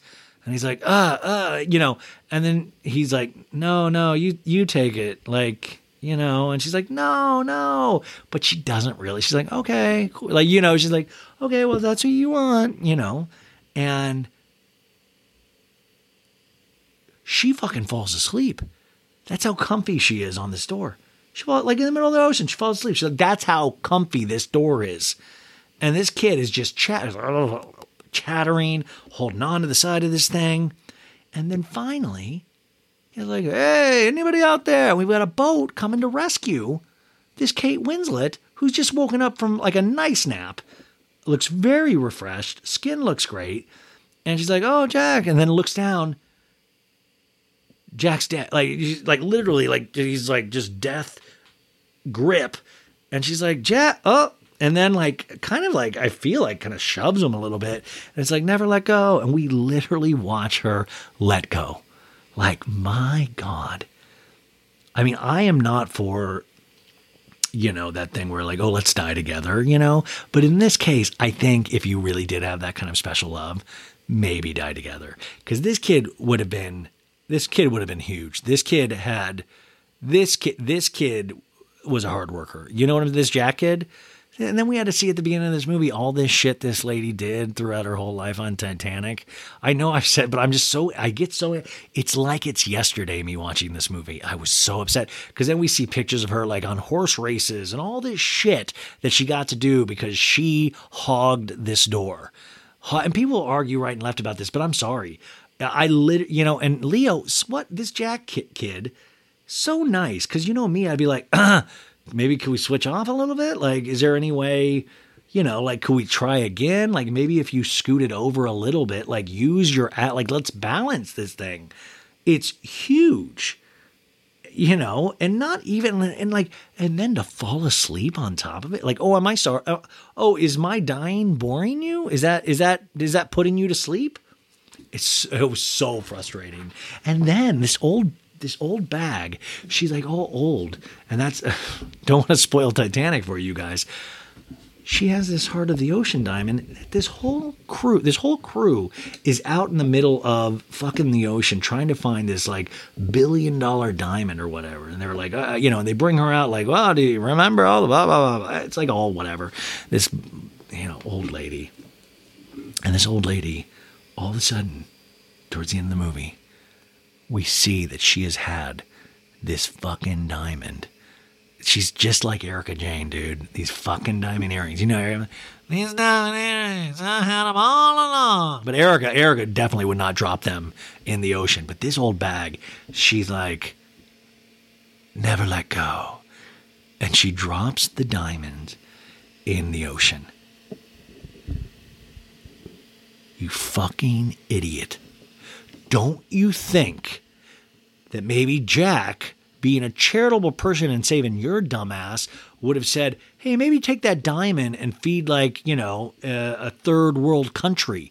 Maybe help out. Maybe do like a school for artists named Jack. You know what I'm saying? There's so many things this lady could do with the diamond. But no, I'm just going to throw it in there. She's in her little nightie. I swear to God, if I was that Bill Paxton character, which I just brought up Bill Paxton the other day, I would throw this lady overboard. I'd say, go say hi to Jack. Jack misses you. And I go, boom. And I wouldn't throw a door out there for her to, it was so livid. Anyways, that was just a little detour. So Austin is behind Craig, and they're doing the famous Titanic pose. And, Craig's like, why are you grabbing my tits? And then Craig goes, I'm on top of the world. And Craig's like, this captain's going to say that we're clowns. We cut to a beautiful golf course. Shep goes, pretty. And they're like, this is amazing. Shep has a good swing, I think. I don't know. It looked good. I don't know golf. And Naomi says, I don't know shit about golf, but I'm not going to go on a boat with Craig all day. Shep coaches Naomi. She hits it. And Naomi's like, oh, Shep's a good coach. We cut to Olivia on the crabbing thing, and she's talking about the fight with Naomi. And Craig goes, yeah, all it took was like one thing that she said, and it bothered me. And there's just too much there with our relationship. And I'm like, yeah, it's like Austin and Madison. Olivia says, I wouldn't be able to have dinner at a table with my ex, which is also another interesting thing. Because Olivia, if you said this, then doesn't it mean you kind of understand Austin's point of like, don't invite, like none of my girlfriends will ever be friends with my ex. And Olivia was like, dude, I'm not like, I'll be friendly with whoever. But then Olivia says this line, which kind of says, I wouldn't be able to have dinner at a table with my ex. So then you know what it's like for Austin then. It's so, everybody talks out of their ass on this show. And Craig goes, no, I always have a place in my heart for her, but like, I hated her because of the way she would put me down in front of people. And Olivia says, yeah, well, maybe have that conversation with her. And Craig goes, who cares? And Olivia's like, well, last night happens then. And in a talking head, Olivia goes, reel it in, Craig. And Craig goes, it's crazy to go on vacation with my ex. We cut to a golf course. Whitney is good at golf too. Anybody that's making it at least 6 or 7 figures seems to be good at golf. And so they're like, okay, let's get back. It's getting cold. We'll have a nice dinner. Hopefully they caught shrimp and we can feast. They get a bunch of shrimp. They get a squid. And Vanita in a talking head goes, this is fun. I don't feel like I'm fighting with anyone, and it's eye-opening. This cannot be the same Craig that Naomi talks about. Like, Vanita is finally seeing the softer side of Craig, And they get off the boat, and they all shotgun a beer, which is this. I was just like, these guys, man. Reality shows really let you keep living that college experience. And they're like, Vanita, have you ever shotgunned anything? The producer asks in a talking head, and she goes, does caviar count? And I'm like, no, Vanita, it doesn't. So in a new scene, Whitney, Naomi, and Shep pull up to the house. It's dark. Everyone starts to get ready. They all split up. Craig and the guys are in our car. Craig's like, I'm starving. And Whitney and Shep are in the kitchen. And Shep's like, I was pleased to look at you and Naomi's kind of relationship. Like, are you seeing other people? How are you guys leaving it? And Whitney's like, where, like, there's not a label. It's, like, not a rush. Like, Whitney, you don't seem to rush anything, man. Shep says, well, it's the best thing, remain friends on a good level. That's why it drives me crazy about Craig and her. And Whitney's like, yeah, like he keeps harping on it. And it's like, Craig's so sweet and sensitive, but then he turns and he's like the mayor of Terror Town, screaming at everyone and just going crazy. And Shep says, yeah, because she dumped him. And Whitney goes, so the ego aspect, I feel bad for her. The car pulls up, everybody comes in, Taylor hugs Shep, and they're like, we got dinner. Austin says, come on, Craig, let's go. 7:40 p.m. We have a makeup and dress montage. Shep has a shirt with mushrooms on it. And which I was like, oh my God, did Shep take mushrooms? Like, Shep does strike me as somebody that's definitely done mushrooms on the show, and probably when he's not even announced it. Vanita's in a very pretty dress. She's all dressed up. And Shep says, okay, we need to go get the shrimp over to the chef. Shep, by the way, he puts a jacket on over the mushroom shirt, and he looks like a character out of Dumb and Dumber. Now we go back to Craig and Austin's room. And Austin's getting ready, and Craig goes, you're the only person I get ready faster than. Then Whitney comes into the other house, hugs Naomi, and he's like, how are you? How are you? Are you good? He says it creepy. Like, it's like, Whitney just says things creepy. No offense. Like, Miss Patricia says everything so cool, but Whitney's like, oh. And then Shep calls Austin, Shep calls Austin and goes, hey, we're going to get going down. We got to give the shrimp to the chef. Walk over to the ocean. Meet us there. And Austin says, why are we dressed like we're going to a fox hunt? They're all dressed in sweaters. It must be cold out there, but it's a beautiful setting by the water.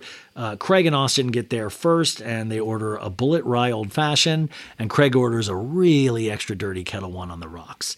And Taylor walks up with Shep, and he's like, thing one and thing two beat us here. And they talk to one of the staff, and Taylor's like, we brought our shrimp. And then Shep goes, you talking about me? I thought you said I was a good height. Like, trying to make the server laugh, but the server's at work, so it's like, okay, sir. They meet the banquet captain, and Shep's like, what, banquet captain? I've never heard of that. Okay. Oh, captain, my captain. Shep's in a fun mood. Whitney says, I want to give Shep the credit for tonight. Look at this floral arrangement. Look at this floral display. And Shep's like, I didn't do this floral display. I'm more of a mushroom guy. And he points to his shirt, and then he goes, you could say I'm a fun guy. Fungi, mushroom. Amazing drink. Everybody just loses it. They all order drinks, and Craig is like, he's like, Craig, what did you get? And Shep says, hey, Craig, have you ever been in food and bev? To Craig, and we get a flashback of that night. Did you work in food and bev? And somebody says, oh my God, I'd be relieved if someone said they were pregnant right now, because Craig's starting to get antsy. And Olivia goes, oh my God, you told them? To Austin? And they're like, you're pregnant? And Austin's like, and they're like, just kidding. Drinks are being served. We meet, again, Davida. She's the banquet captain. Whitney goes, Austin's like a catcher. He loves balls slapped in his face, which I didn't necessarily understand. Like, Whitney, for all the class in the world, will still do like a good teabag joke, like a good old nut in the face joke. And they're like, Whitney. And he's like, shut the fuck up. He doesn't see that the banquet captain's right there. He's like, oh, sorry. Like, Whitney's contains multitudes. The first course, crab cake paired with a Prosecco. Shep now, like they're all eating and enjoying themselves. And Craig says, do you smell good, Vanita? Is that you? And she's like, I guess it is. And the second course is the shrimp with a strip loin of beef with the shrimp skewers paired with a Cabernet. And Whitney's, guys, is too well done. He's like, and then he goes to Taylor. He goes, can I have a piece of your pink meat? And he's like, waka waka. And Taylor's like, do you want a piece of my pink meat? And Shep goes, Taylor. And it, weird. And Chef goes, man, this wine is paired perfectly. And Whitney says, great pairing, great pairing. And Craig says, well, now that I have you all here, let's do a classic trope in any Bravo show. I'm going to throw a party for Sewing Down South's Winter Wonderland party for our anniversary. It'll be a sit-down dinner, cocktail hour, and dancing with a 10-piece band. And they're like, who's your date, Craig? And he was like, I was thinking I was gonna bring my girlfriend as my date, which is Paige DeSorbo. And it says, I'm going to bring my girlfriend as my date. And Olivia goes, you mean Austin? And Craig goes, you know how much we know about each other? We could be anyone at the newlywed game. And then Craig was like, I know his birthday. I know his address. I know what kind of car he drives. Like, it's like the stupidest shit of like, yeah, I kind of know that too, dude. Olivia goes, if Craig was a woman, I would be jealous. Naomi says, Craig, what is the mood difference tonight? You're so sweet tonight. Which, okay, yeah, he is. But Naomi, don't be the like this to me is like kind of poking the bear a little bit. It's like, don't, just leave it alone. Just enjoy that he's being nice. This is the kind of shit that everybody I think hates, of like pointing out behavior. You seem like in a bad mood tonight. Like, that's like, you seem like you're in a good mood tonight. Like, it's so weird. Like, that never helps anybody when you point out somebody's behavior, unless they're insane, and then you got to throw up, like, hit them as well. And Craig goes, I don't know, I blew my load last night. I don't know. And they're like, hey, who blew your load? And Whitney goes, okay, if we can maintain this Craig, we love this Craig. And Craig is like, yeah, I'll try to stay at the dinner table tonight. And Shep goes, are you going to invite Madison to your party, Craig? And he's like, yeah, I'm not doing it to fuck with Austin. He doesn't even care anymore. You know, forgiving people is powerful. Craig literally says this. And I'm like, dude, it's truly incredible. Naomi says, it's so interesting you say that, Craig, you know, you need to say, Naomi says, it's so interesting that you say that, Craig, because you still need to say, I'm sorry. And he's like, I did that at the table. He's like, no, last night you were not civil with me. And Craig goes, great. And Benita says, Naomi, are you trying to pick a fight with Craig? You know, just keep, well, she says in a talking head, like, just keep your shit together, enjoy your steak, have a good time. And Craig says, Craig says something, and Naomi's like, don't say I'm your psycho ex, and don't say I don't exist without you to people. And Craig goes, okay, that probably wasn't nice. And he's like, don't say that I'll work on being kinder. I'm sorry, but at the table when you told me how to act at a restaurant, Craig says, and Naomi's like, what? I did not do that to you. And Whitney says, Craig, settle down. And Craig goes, why are we even having this talk? Go away. And Naomi says, I have the tools. I've gone to therapy. This does not bother me. Da, da, da. And Craig says, at the end of the day, we shouldn't interact too much because you're in my past. And Shep says, okay, let's get rid of the negativity. And Benita says, okay, Naomi, can you at least acknowledge that it bothered him, that he got his feelings hurt? And Naomi's like, Benita, what did you say? In a talking head, Olivia goes, you're coming in on Craig's side and you've been her friend for a decade? And Benita goes, I think it would help if you acknowledged his feelings right now. And Naomi goes, Benita, shut up. Silence. And then Craig immediately goes, oh, look, the classy girl at the table yelling at people. And then Craig goes, you know what? You're not invited to my party, Naomi. I'm sorry. This is why I don't hang out with you. It brings me to a level that I don't like. You know, you can enjoy your dinner together. I'm going to go back to the villa, and I don't want to act like Shep and yell at fucking girls. I just want to go home. Which, by the way, I love that Shep got thrown through shrapnel. Shep's like, I've been in a good mood. I've been nice. And he's like, I don't want to act like Shep and yell at fucking girls. It was like this great, like, oh, damn, he hit me. I wasn't even in this. Craig walks off. Olivia goes, check. Benita says, I'm not saying what you said was wrong, Naomi. And then Naomi's like, what you did, Benita, was fake as fuck. And Benita's like, what did I do? You were taking Craig's sides. No, I was saying his feelings were hurt. You didn't have to do that, Benita. Well, you didn't have to tell me to shut up. Silent stares. We cut to that same scene because we just got back from commercials. You need to shut up. No. I have all the class and respect, and you talk to me like this?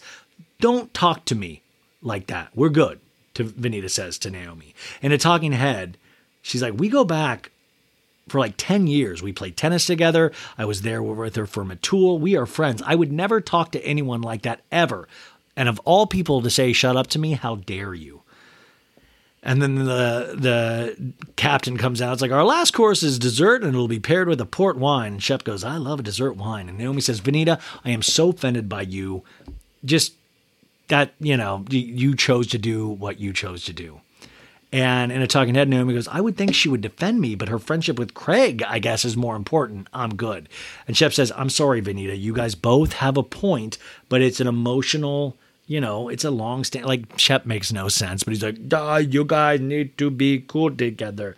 And so he goes, that's okay, but I would appreciate, you don't know part of this. Like, Venita's going, hey, okay, I get it, but I would appreciate that. What if Naomi just said, hey, you don't know a part of this with Craig, so I would appreciate you don't butt in instead of telling me to shut up. And Shep goes, you know what? You're right. So let's just forget it, guys. And Austin says, okay, we almost got to dessert. And Olivia's like, well, we made it longer than last night. And then Austin goes, that's what she said. Oh, yeah. And Shep says, well, okay, I'm going to go look for Craig, make sure he's okay. I'll bring him some pudding. And Austin says, Shep, I'll go with you. And they're like, oh, bring a glass of port for Craig too. And then Austin's like, how do you not drink the port on the way? We get back to Craig's, and Craig's in his jammies already. And they're like, hey, try this port. And Craig's like, it's nice. Don't you love that when you're mad at you get into a fight with friends, and then some friends come to check on you and they bring you something and you're like, oh, this is really good. Like, you're trying to throw attention off the whole temper and all that stuff. But like, wow, damn, this really is good. You're trying to be normal again. They give him the dessert, and then we cut to the girls. They're all grabbing Trulies, and they want to sit around and talk. And Venita's like, come sit next to me, Naomi. And Venita says, I don't want her to think I'm taking Craig's side. I just wish she would apologize. And we cut to Craig's room. He's like, Naomi, thinks, this shouldn't be happening at all with me and Naomi. And Austin says, hey, we all have our breaking points, and we've seen each other all break, which is like, yeah, that's true too. And Craig says, do I dare ask what happened when I walked away? We cut to the girls. This is like Summer Lovin' from Greece. Tell me more, did you kill Benita? And the girls are like, I was just trying to be the mediator. I wasn't trying to say Craig was more right, His feelings were hurt, and there's nothing wrong with that. And Naomi's like, okay. And they're talking to Naomi, goes, so much for loyalty. And it's like, it's okay if y'all are friends, I thought. Taylor says. Taylor didn't really help that. And then we get a shot of Naomi like, pissed. Next time on the season finale of Southern Charm, we see Miss Patricia, what looks like she's smoking weed out of a glass. Shep says, Taylor, I want to tell you something. Like, he's like going to propose to her or something. And then Craig goes, Christmas is my favorite. And then we see Olivia and Madison fight at Craig's dinner. And then we see Venita and Naomi fight at Craig's dinner. And then Craig says, Leva, you made it all about you tonight. And she's like, I was talking to your people about your business, not about you. And then Craig goes, I'll have security escort you out, or you can just go. Damn, you guys. And that's where we had heard, remember the rumor that we heard that that everybody unfollowed Venita after the season finale? So damn, you guys, but really good episode. I thought it was really exciting. I hope you enjoyed this. Come back tomorrow. We'll have Pink Shade talking about 90 Day Fiance, Real Housewives of Beverly Hills. That'll get you pumped up for Wednesday's Beverly Hills. And I hope you are having the best week ever. If you like this show, please support us in any way that you can. I know there's a lot of choices out there for you. So thanks for making me one of yours. Bye, guys. Betches.